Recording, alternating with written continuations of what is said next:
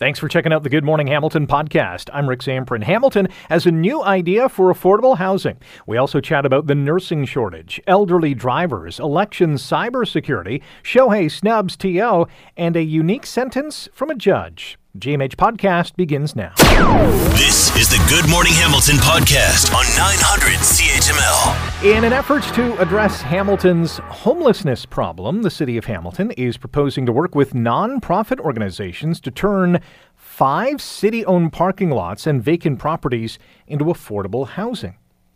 And these locations are located in the East End, the North End, Stony Creek, even up on the mountain. Here to talk about it is Graham Cubitt, the Director of Projects and Development at Indwell. Graham, good morning. How are you today?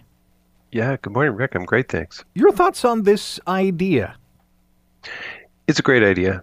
It's a long time coming sort of conversation that's evolved over time, but fantastic to have city staff and council looking at using land that we don't need for city purposes anymore for the housing crisis. So it's a great idea overall. Why? Yeah. I agree it's a great idea, and you say it's a long time coming. Why has this sort of thing taken so long?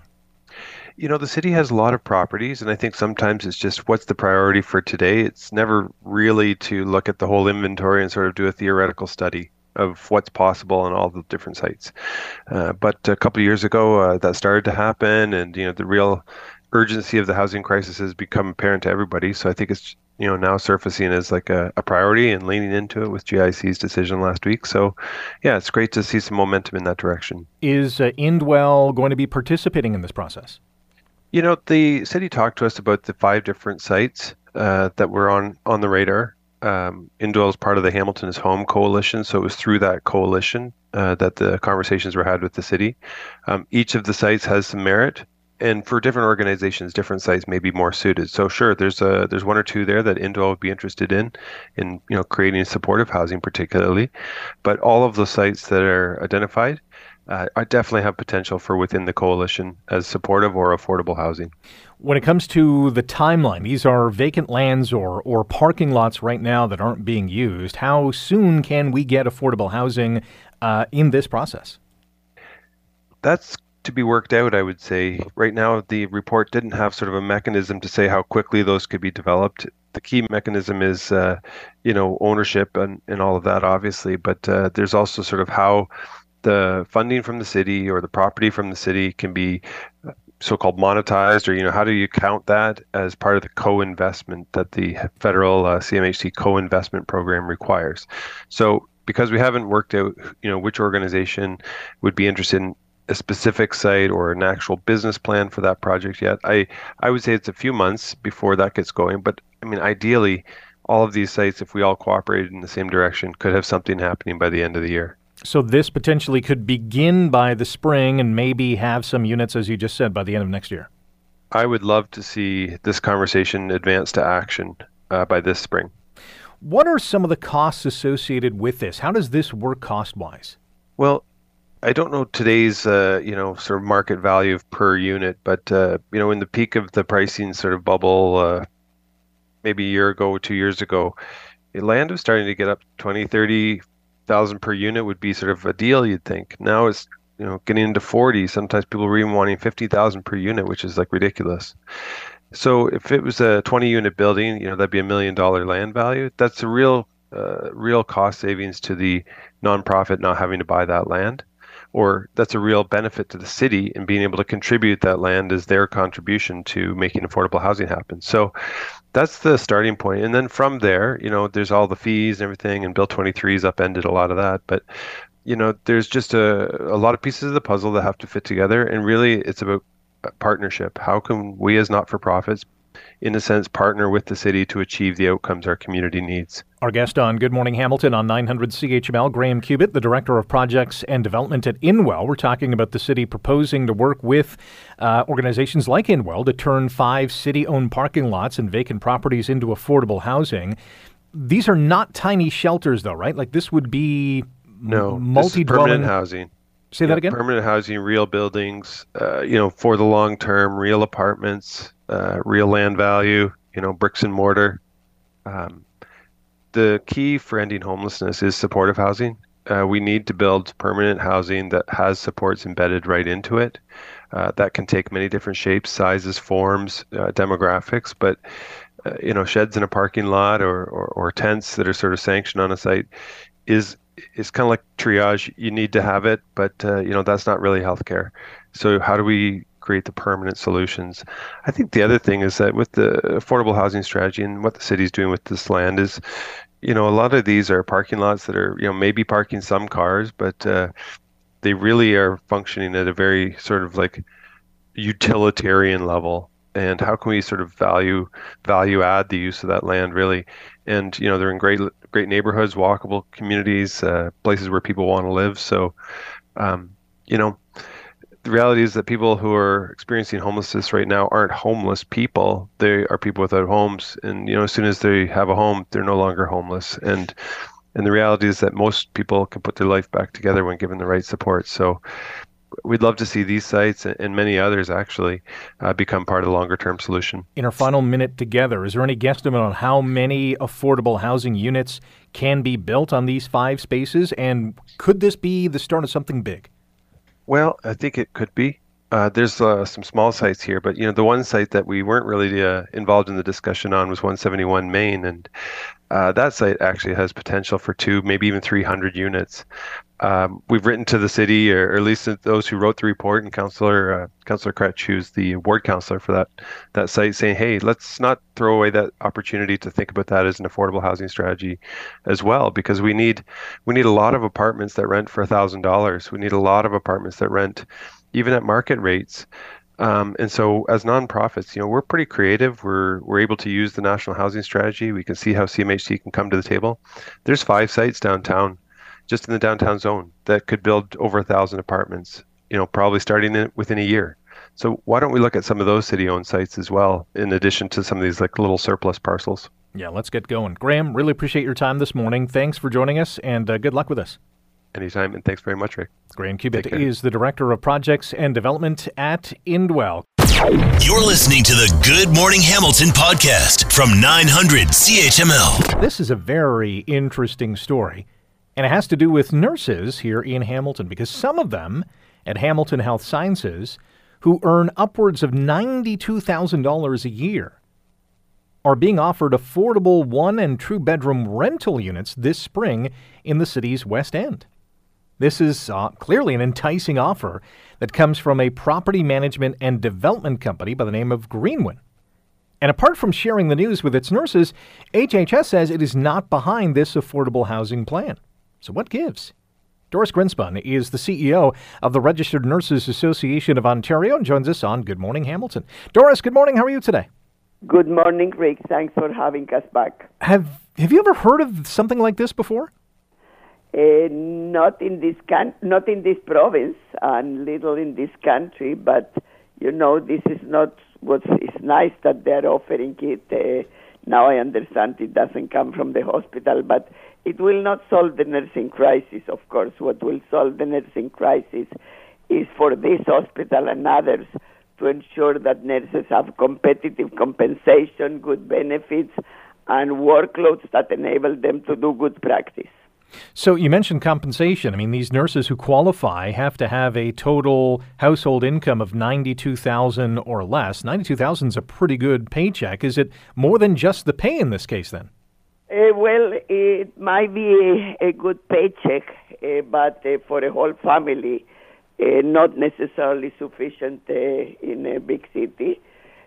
But more importantly, nurses are expecting a competitive compensation or no, that for a household is not competitive vis-a-vis Alberta, vis-a-vis Nova Scotia, even worse vis-a-vis the U.S., right? So that's what nurses are expecting, and not an apartment. They expect to be able to pay by themselves the apartment. This, if anything, gives us a real glimpse of the challenges that hospitals, not only here in Hamilton, but really across the province, the challenges they are facing with recruitment and retention. Can you give us a glimpse of what that looks like right now? It looks very difficult, because even before the pandemic, Rick, nurses already were absolutely overworked and underpaid. And even before the pandemic, nurses already were exiting the system. So with the pandemic, where they work literally non-stop, as you know, they cancel vacations, even in the Hamilton, in all the hospitals, quite frankly, in everywhere. They cancel vacation. They stay on the place to deliver the best to patients. They work double time. They work long shifts. They stay away from their families. And post-pandemic, they are exhausted still, working again because there is a shortage, very, very long shifts, and they don't feel valued the way they should. And on top of that, as you remember, Ontario had Bill 124, so that sent a horrible message to nurses where they basically said we are not valued in Ontario because other jurisdictions didn't have Bill 124, as you know. So nurses are health professionals that deserve to be fully recognized in the system as such, and organizations need to do all they can to retain nurses and to recruit new ones. But Recruit Melanor Rick will not do it because they will continue to leave if they don't feel valued by the organizations. Do you think this affordable housing enticement, let's just call it that, will be very acceptable to nurses who are out there and entice them to come to Hamilton? Well, the reality is, how many units are you talking? Well, that's to be seen. I know there is a large number of nurses. I can assure you, it's not for all nurses, right? So this is a calling attention, not solving the problem, which is a good thing that the person is doing that. The question is, why are they doing it? But that's a secondary question. It's nice that they're doing it, but that's not the solution to the shortage. Because HHS has a shortage of like 700 nurses, what impact is that having not only on the nurses, but the level of care they're able to deliver? Well, if you have nurses that are having 30-40% above what is an expected workload, that absolutely reflects in quality because they cannot attend with the same attention to detail and with the same speed as they would otherwise.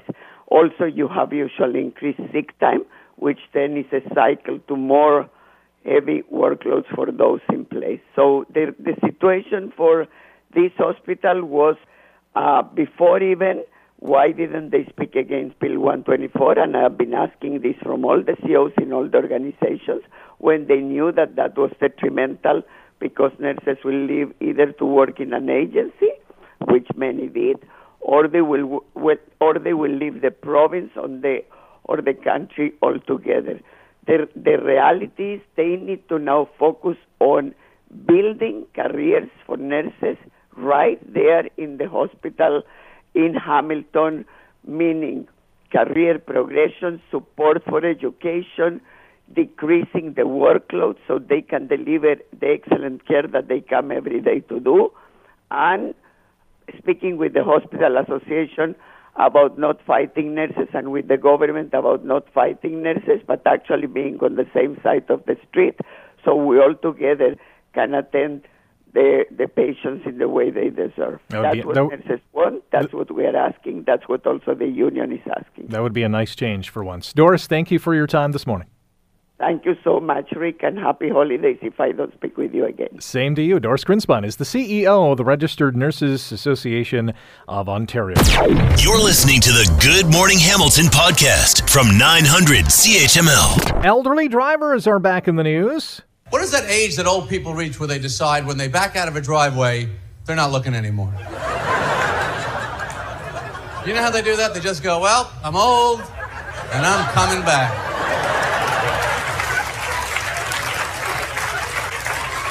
I survived. Let's see if you can. According to the Auditor General's report, Ontario is considering implementing an enhanced driver's test for those over the age of 80. Now, right now, if you're in that age bracket, 80 plus, you have to renew your license every 2 years. You also have to take a senior driver education session, which includes a vision test. You have to draw a clock which measures cognitive abilities, but the AG said that it does not examine motor function and coordination, concentration, hearing ability, and spatial perception and reaction time. And it sounds like all of that is coming in an enhanced test by 2026 at the earliest, is what we're hearing. Our poll question of the day on Friday, we asked you, are you in favor of Ontario introducing an enhanced road test for drivers over 80? And 76% of you said yes. Let's ask our next guest about this. Angelo DeSico is a special project manager with the Ontario Safety League and joins us now on Good Morning Hamilton. Angelo, good morning. How are you? Good morning. I'm doing alive and well, and hopefully everyone else is too. Great to hear. First and foremost, tell us about the Ontario Safety League. What do you look at? So the Ontario Safety League has been around since 1913 in my office, and I'm a general manager now, I'll have you know. There's a picture of the 1913 auto exhibition down at Princess Gate, and there's Ford, what do you call them? The Model Ones. And so since then, we've been involved in driver education. We've graduated thousands of driving instructors across the province since then. But we do a fair amount of work and public advocacy for older and senior drivers. And myself, I'm a driver rehabilitation specialist. So I'm one of those people involved in helping seniors make the decision it's time to give up their license, or the medical community or the government strongly suggesting or telling people that time has come. That's got to be a tough conversation with the individual who's been driving for decades. And I would guess, many cases they feel they're okay. Yeah, and because age, like a lot of things, comes along slowly one day at a time. And as we get older, like every 10 years of age, you require twice as much visible light to see the exact same thing with acuity. So that's why people don't like driving at night as they get older. You can't see as well. And with cognitive and spatial abilities, those things can go slowly. But it's not only that. There are physical restrictions. I'm getting older, and it's harder for me to perform certain tasks and maybe turning my head all the way around. Some people are restrained from being able to do a proper blind spot check because their neck and shoulders won't turn that far. So this is a very complex issue. So when it comes to the 80-plus aged driver, it sounds like it's a good idea to retest them, or at least enhance what we're testing them on. Well, for sure, because again, very few seniors, they're wise and intelligent. We know that because they're still alive and they're driving. So they've self-selected to be able to perform to a certain degree or level. But most of them wouldn't mind knowing if there was something they could do that would extend their ability to be driving longer. And personally, I've always had the latest in technology. And it's so surprising when I'm dealing with people of any age that they've paid $5,000 to $10,000 for incredibly safe new technology in their vehicle, of which they're not aware. So the Jerry Seinfeld episode we just listened to, hey, well, part of your circle check, clean the salt and sand off of the rear camera and glance at that before you're backing out of the driveway. That's technology. It works pretty good. Yeah. And it isn't going away. Yeah, use it to your advantage. Angelo DeSico is the general manager with the Ontario Safety League, and as you heard, a driver's rehabilitation specialist as well. You can check them out online at OntarioSafetyLeague.com. I would assume that, when you're 80 plus, and you've kind of referenced it, that obviously the body has changed, the vision isn't as good. Are there things that this age group can do to get better? Of course. And again, it isn't the magic age of 80. There is a large swath and sway. My oldest student last year was 92. Wow. And cognitively really, with it. And actually, the motor functions were quite good. However, I did help some people after a stroke, and they were quite younger, just slightly older than me, but they didn't have the physical ability. The tough one is when you start to see some slips in cognitive perception and ability, and you're saying at the next set of lights will turn right. And that's 5 seconds later, they go through the intersection because they've already forgot that instruction. Then you need deeper delving into their safety to be on the roadway with the rest of us, and for their families' sake and their own good fortune. And that's the main thing. We want to keep everyone, not only those behind the wheel, but others on the road, on pedestrian crosswalks, on the sidewalk, safe as well. Angela, we'll have to leave it there. Really appreciate your time this morning. Everyone, have a great day and use the technology you paid for. You got it. Angela DeSico, the General Manager of the Ontario Safety League, online at OntarioSafetyLeague.com. Some good tips to go on. You're listening to the Good Morning Hamilton podcast from 900 CHML. There's a new report out from the Communications Security Establishment. It's Canada's electronic spy agency. And this new report suggests that our next federal election is going to be a big target for cyber threats, for deepfakes, for hacking. Shows that more than 25% of election campaigns around the world last year, 25%, involved at least one cyber threat. That's up 23% from 2021. This is a serious concern. Sammy Curry is the head of the Canadian Centre for Cybersecurity and joins us on Good Morning Hamilton on 900 CHML. Sammy, good morning. How are you? Fine, thanks, and you, Rick. Thanks for having me. I'm fantastic. This report suggesting our federal election is going to be a big target for cyber threats, deepfakes, and hacking. Do you agree? Yeah, we're issuing the report to warn Canadians that is actually a possibility, and we want them to be prepared. So what are we seeing going on right now? And what are you going to be looking for when the next election does happen? There's a couple of things that worry us. One, we are mainly concerned about cyber threat activity and cyber-enabled influence campaigns. So from a cyber threat perspective, we will be working with Election Canada, as we have been working over the years, to make sure that the infrastructure of the election is secure. But also the influence campaign that are cyber-enabled, we have to warn everybody about the possibility of deep fakes and the use of artificial intelligence to amplify misinformation. Are there little hints or red flags that should alert people to say, you know what, this isn't true?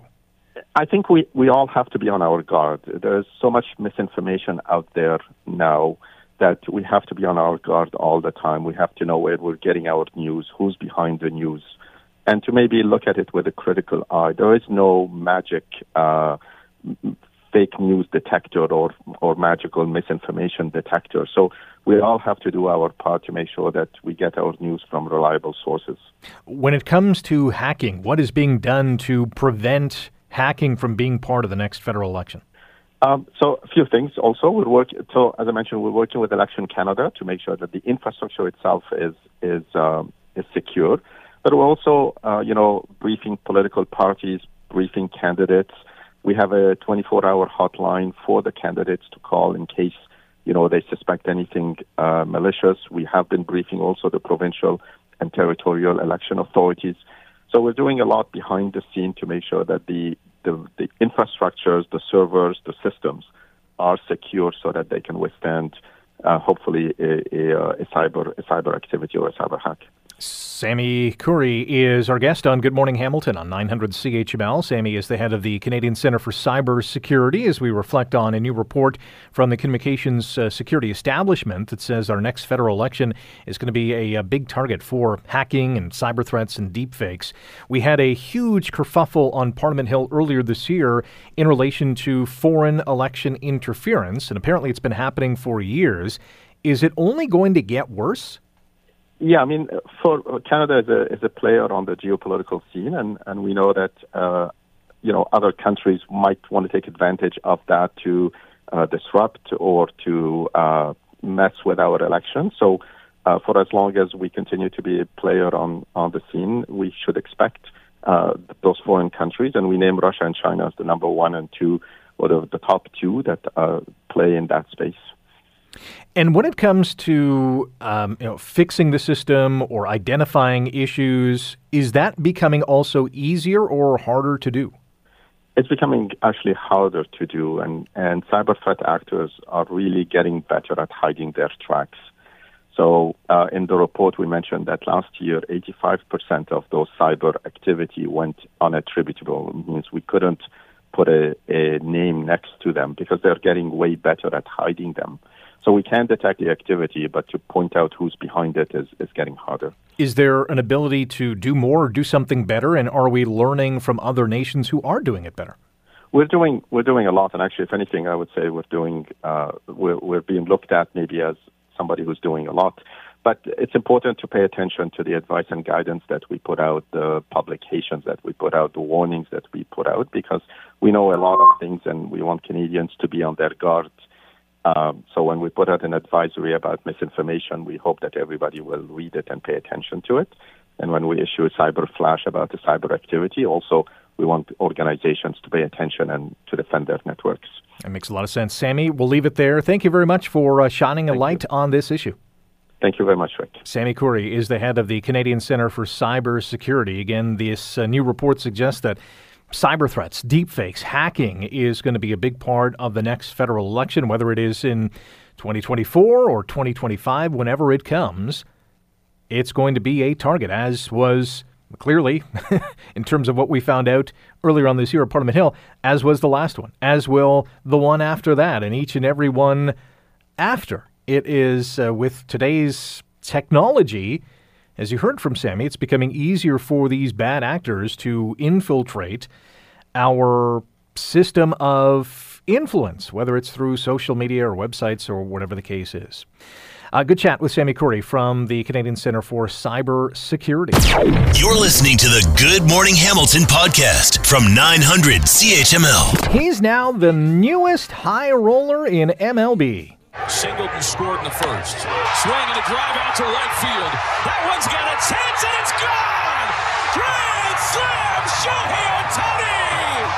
That would have sounded great at the Rogers Center, but unless it's interleague play, you're not going to hear that. Unless the Jays are playing the Dodgers, you won't hear it either, because Shohei Ohtani, the great hitter and pitcher, has signed with the Dodgers. And not only that, a mega deal. And the deal of all deals in the major leagues, 10 years, $700 million, an average annual value of $70 million per season. To put that in perspective, the Chicago Blackhawks have an annual payroll this season of $73 million. Shohei will earn nearly as much as the entire Chicago Blackhawks.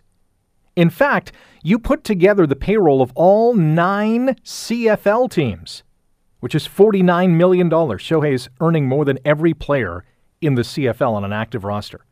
How crazy is that? Scott Radley is the host of The Scott Radley Show on 900 CHML weeknights from 6 till 8, and a columnist with the Hamilton Spectator, and joins us now on GMH. Scott, good morning. How are you? I am well. So how does it feel now to have someone in your pay grade as a partner? You know, I needed the company, let me tell you. Me and Lionel Messi really needed the company. Listen, this is bonkers. It is, and, you know, it was a really interesting story when the Jays were in the mix, and we were hearing about $500 million. And I think you could, as crazy, and look, I understand how this sounds, but as much as $500 million is an absurd amount of money to give to someone to play a sport, I can believe you could have made a business sense for Rogers, owners of the Blue Jays, at that number. Because not only are you getting basically 2 really good players, because he pitches and he hits, and a top player at each of those positions is going to be at least $25 million. But also the business spin-off, business marketing, Japanese TV rights, all those kind of things, you probably could have made that money back. But at $70 million, which let's not forget is in American money, so we're talking probably close to $100 million a year. I got to tell you, if I'm a Jays fan, I am actually relieved that they didn't get him, because you know as well as I do, Rick, you got to sign Vladimir Guerrero Jr., you got to sign Bo Bichette. They see a deal like that, well, they're going to want theirs, and I don't believe for a second Rogers is going to be running a $500 million payroll every year. So my concern, if I'm a Jays fan, would have been, as the numbers got into the truly absurd territory, who's left other than Shohei Ohtani in a couple of years? It may have been him and a bunch of guys named Rick and Scott. Yeah. And with every deal like this, it sets a new benchmark, although because he is an elite hitter and an elite pitcher, even though he's not going to pitch next year because he had his second operation on his pitching elbow, you're getting almost two players in one. So even though this sets a benchmark, I can't really see any other player hitting that benchmark for years to come. No, that benchmark. But the $35 million, though, now, if you are let's say a top 20 player as a hitter or top 20 as a pitcher, I guess $35 million might be the expected benchmark. I mean, look, salaries in sports, of course, are crazy. You're right. This is only going to drive them up. The most interesting part about this story to me, though, are the conspiracy theories. And I don't know that they're conspiracy theories. I mean, they're theories right now, but there's lots of people writing about them and talking about them, that this whole story on Friday of the plane coming up to Toronto was essentially either a plant by his agents or they saw something about this plane and decided to jump on it to create his. The story is that he always really wanted to be a Dodger. Yeah. And the Jays were never really in contention, but they were being used as a fulcrum to exert pressure on the Dodgers. And so this whole thing with the plane and him maybe coming was to make the Dodgers panic and up the ante. And I'll tell you, I don't know, Rick, I don't know what word you would use if that's true, either really clever or really slimy. And I'll tell you why I throw the word slimy in there. How many times have we in Hamilton have been that team like the Blue Jays when someone was talking about moving an NHL team? Hey, we'll bring them to Hamilton, only because they never had any intention of coming here. They were just trying to exert pressure on the city they're in. And if you're the Blue Jays, and if there's any truth to this story, that they never were really in it, they were only the team that was being used as the useful idiots to try and drive up the Dodgers' price. My goodness, that is an incredible level of disrespect considering how much time and effort and everything else the Jays brass put into this thing. And now, because of all this, they're way behind the eight ball. The other best player they had their eyes on got traded to the Yankees already. The free agent market has nothing remotely similar to this. And the fan base is completely dejected because they didn't get this thing. Like this is, that old Mighty Casey at the bat. It's great that that's a baseball poem because it's very apt here. Yeah, and all the while the Jays have spent $300 million refurbishing their stadium. Yeah.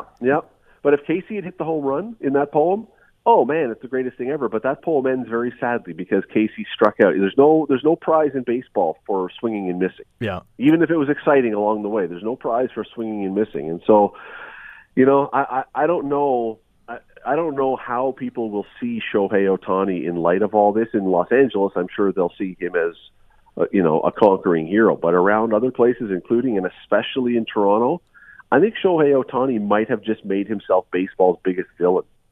Could be. That is a lot of coin for sure. Scott, always appreciate your time. Thanks for joining us today. See you, Rick. Scott Radley, host of The Scott Radley Show on CHML, weeknights 6 to 8, and you can read him in the Hamilton Spectator. It really, this whole story of $700 million over 10 years really paints a picture of how far behind the National Hockey League is from other sports here in North America. Because, Shohei's the top-paid baseball player at $70 million. Damian Lillard is the top paid basketball player at $60.9 million. Joe Burrow makes the most money per season in the National Football League at $55 million. All those guys, $50 million and plus. The top-paid player in the NHL is Nathan McKinnon at $12.6 million. Oh, he's going to be usurped next year by Austin Matthews, who will make $13.25 million. That would be a steal in the major leagues. That's the top-paid players in the NHL.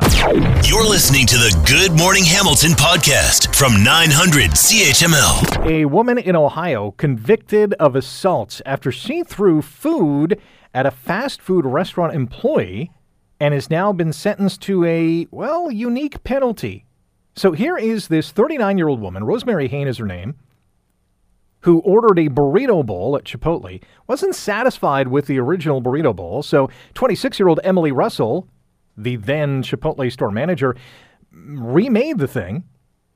And even after that, this 39-year-old said, no, it wasn't good enough. So she approaches Russell. They get into a heated argument, and she throws the bowl at Emily.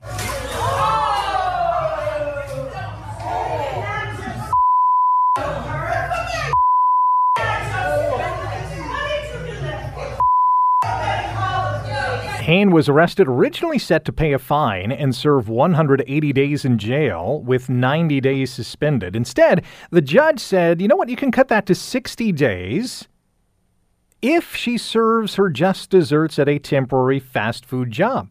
So Hain agreed to work 20 hours a week in a fast food joint for 60 days, and she's got to complete that by March. Ari Goldkind is a Toronto criminal lawyer, a legal expert and media commentator, and joins us on Good Morning Hamilton on 900 CHML. Ari, good morning. Good morning to you in Hamilton. Some people are calling the judge's sentence unconventional. Others say, yeah, it is just desserts. I love it. What is your reaction? Well, just desserts is too easy, so I'm not going to use that one. But in any event, I think there's pros and cons to it. There's a part of me that likes it. There's a part of me that questions it. Why do I like it?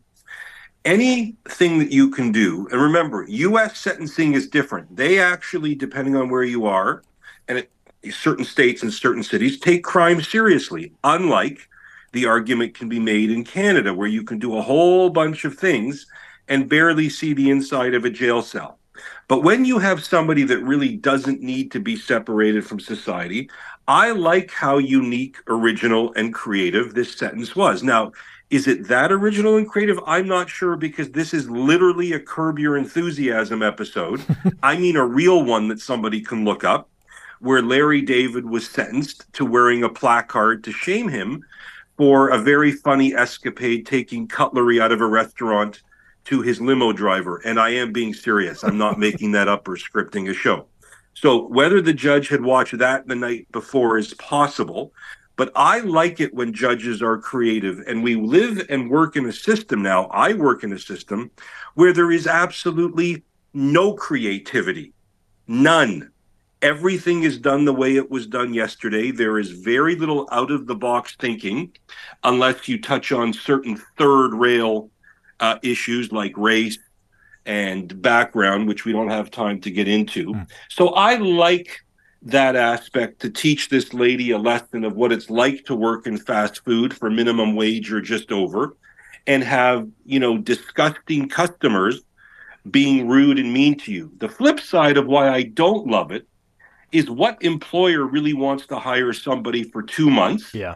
And does it send a message potentially that working in fast food is sort of the equivalent to being in jail? And, I'm 49 years old. I grew up in a world where, young people who wanted to pay tuition, have some extra spending money, they would flip burgers at McDonald's. They would actually understand hard work, which a younger generation has absolutely no clue of. They think that hard work means saying, I want to be the president of Harvard. And without earning it, you become the president of Harvard. So that's why I think that there's some downside to it, to sort of insult this work that used to be a fast track to corporate management, being a manager at a McDonald's. But I'll take creativity over a lack of creativity any day of the week. Absolutely. We got about a minute. Obviously, civil damages is going to play a part in this as well. I'm sure this individual is going to take the other person to court in part of a civil court case. This could not happen in Canada, right? There's no judge that could do this. Well, they could, but they won't, because they're all afraid of being slapped or called a bunch of names depending on the demographic of the person they sentence. There are many, many judges in Canada who I think would like to be creative, but are worried about being, slapped back. Probation orders could be creative. House arrest sentences could have creative conditions. Everybody is unwilling to push the envelope. And I don't think you can have a truly responsive justice system until some people start to take away the crude thing of jail, which for certain people is not needed, and sentence them to other creative things that pay back a debt that is different than spending 3 nights in jail. Save jail for the people that really need it. It's a great hot take by Ari Goldkind. Ari, thanks for the time this morning. Good to be with you. Ari Goldkind is a Toronto criminal lawyer, media commentator, joining us here on GMH. Thanks for listening to the Good Morning Hamilton podcast. You can listen to the show live weekday mornings from 5:30 to 9 on 900 CHML and online at 900CHML.com. The Good Morning Hamilton podcast is available on Apple Podcast, Google Podcast, and wherever you get your favorite podcast. I'm Rick Zamprin. Thanks again for listening. And don't forget to subscribe to the podcast. It's free, so you never miss an episode. And make sure you rate and review.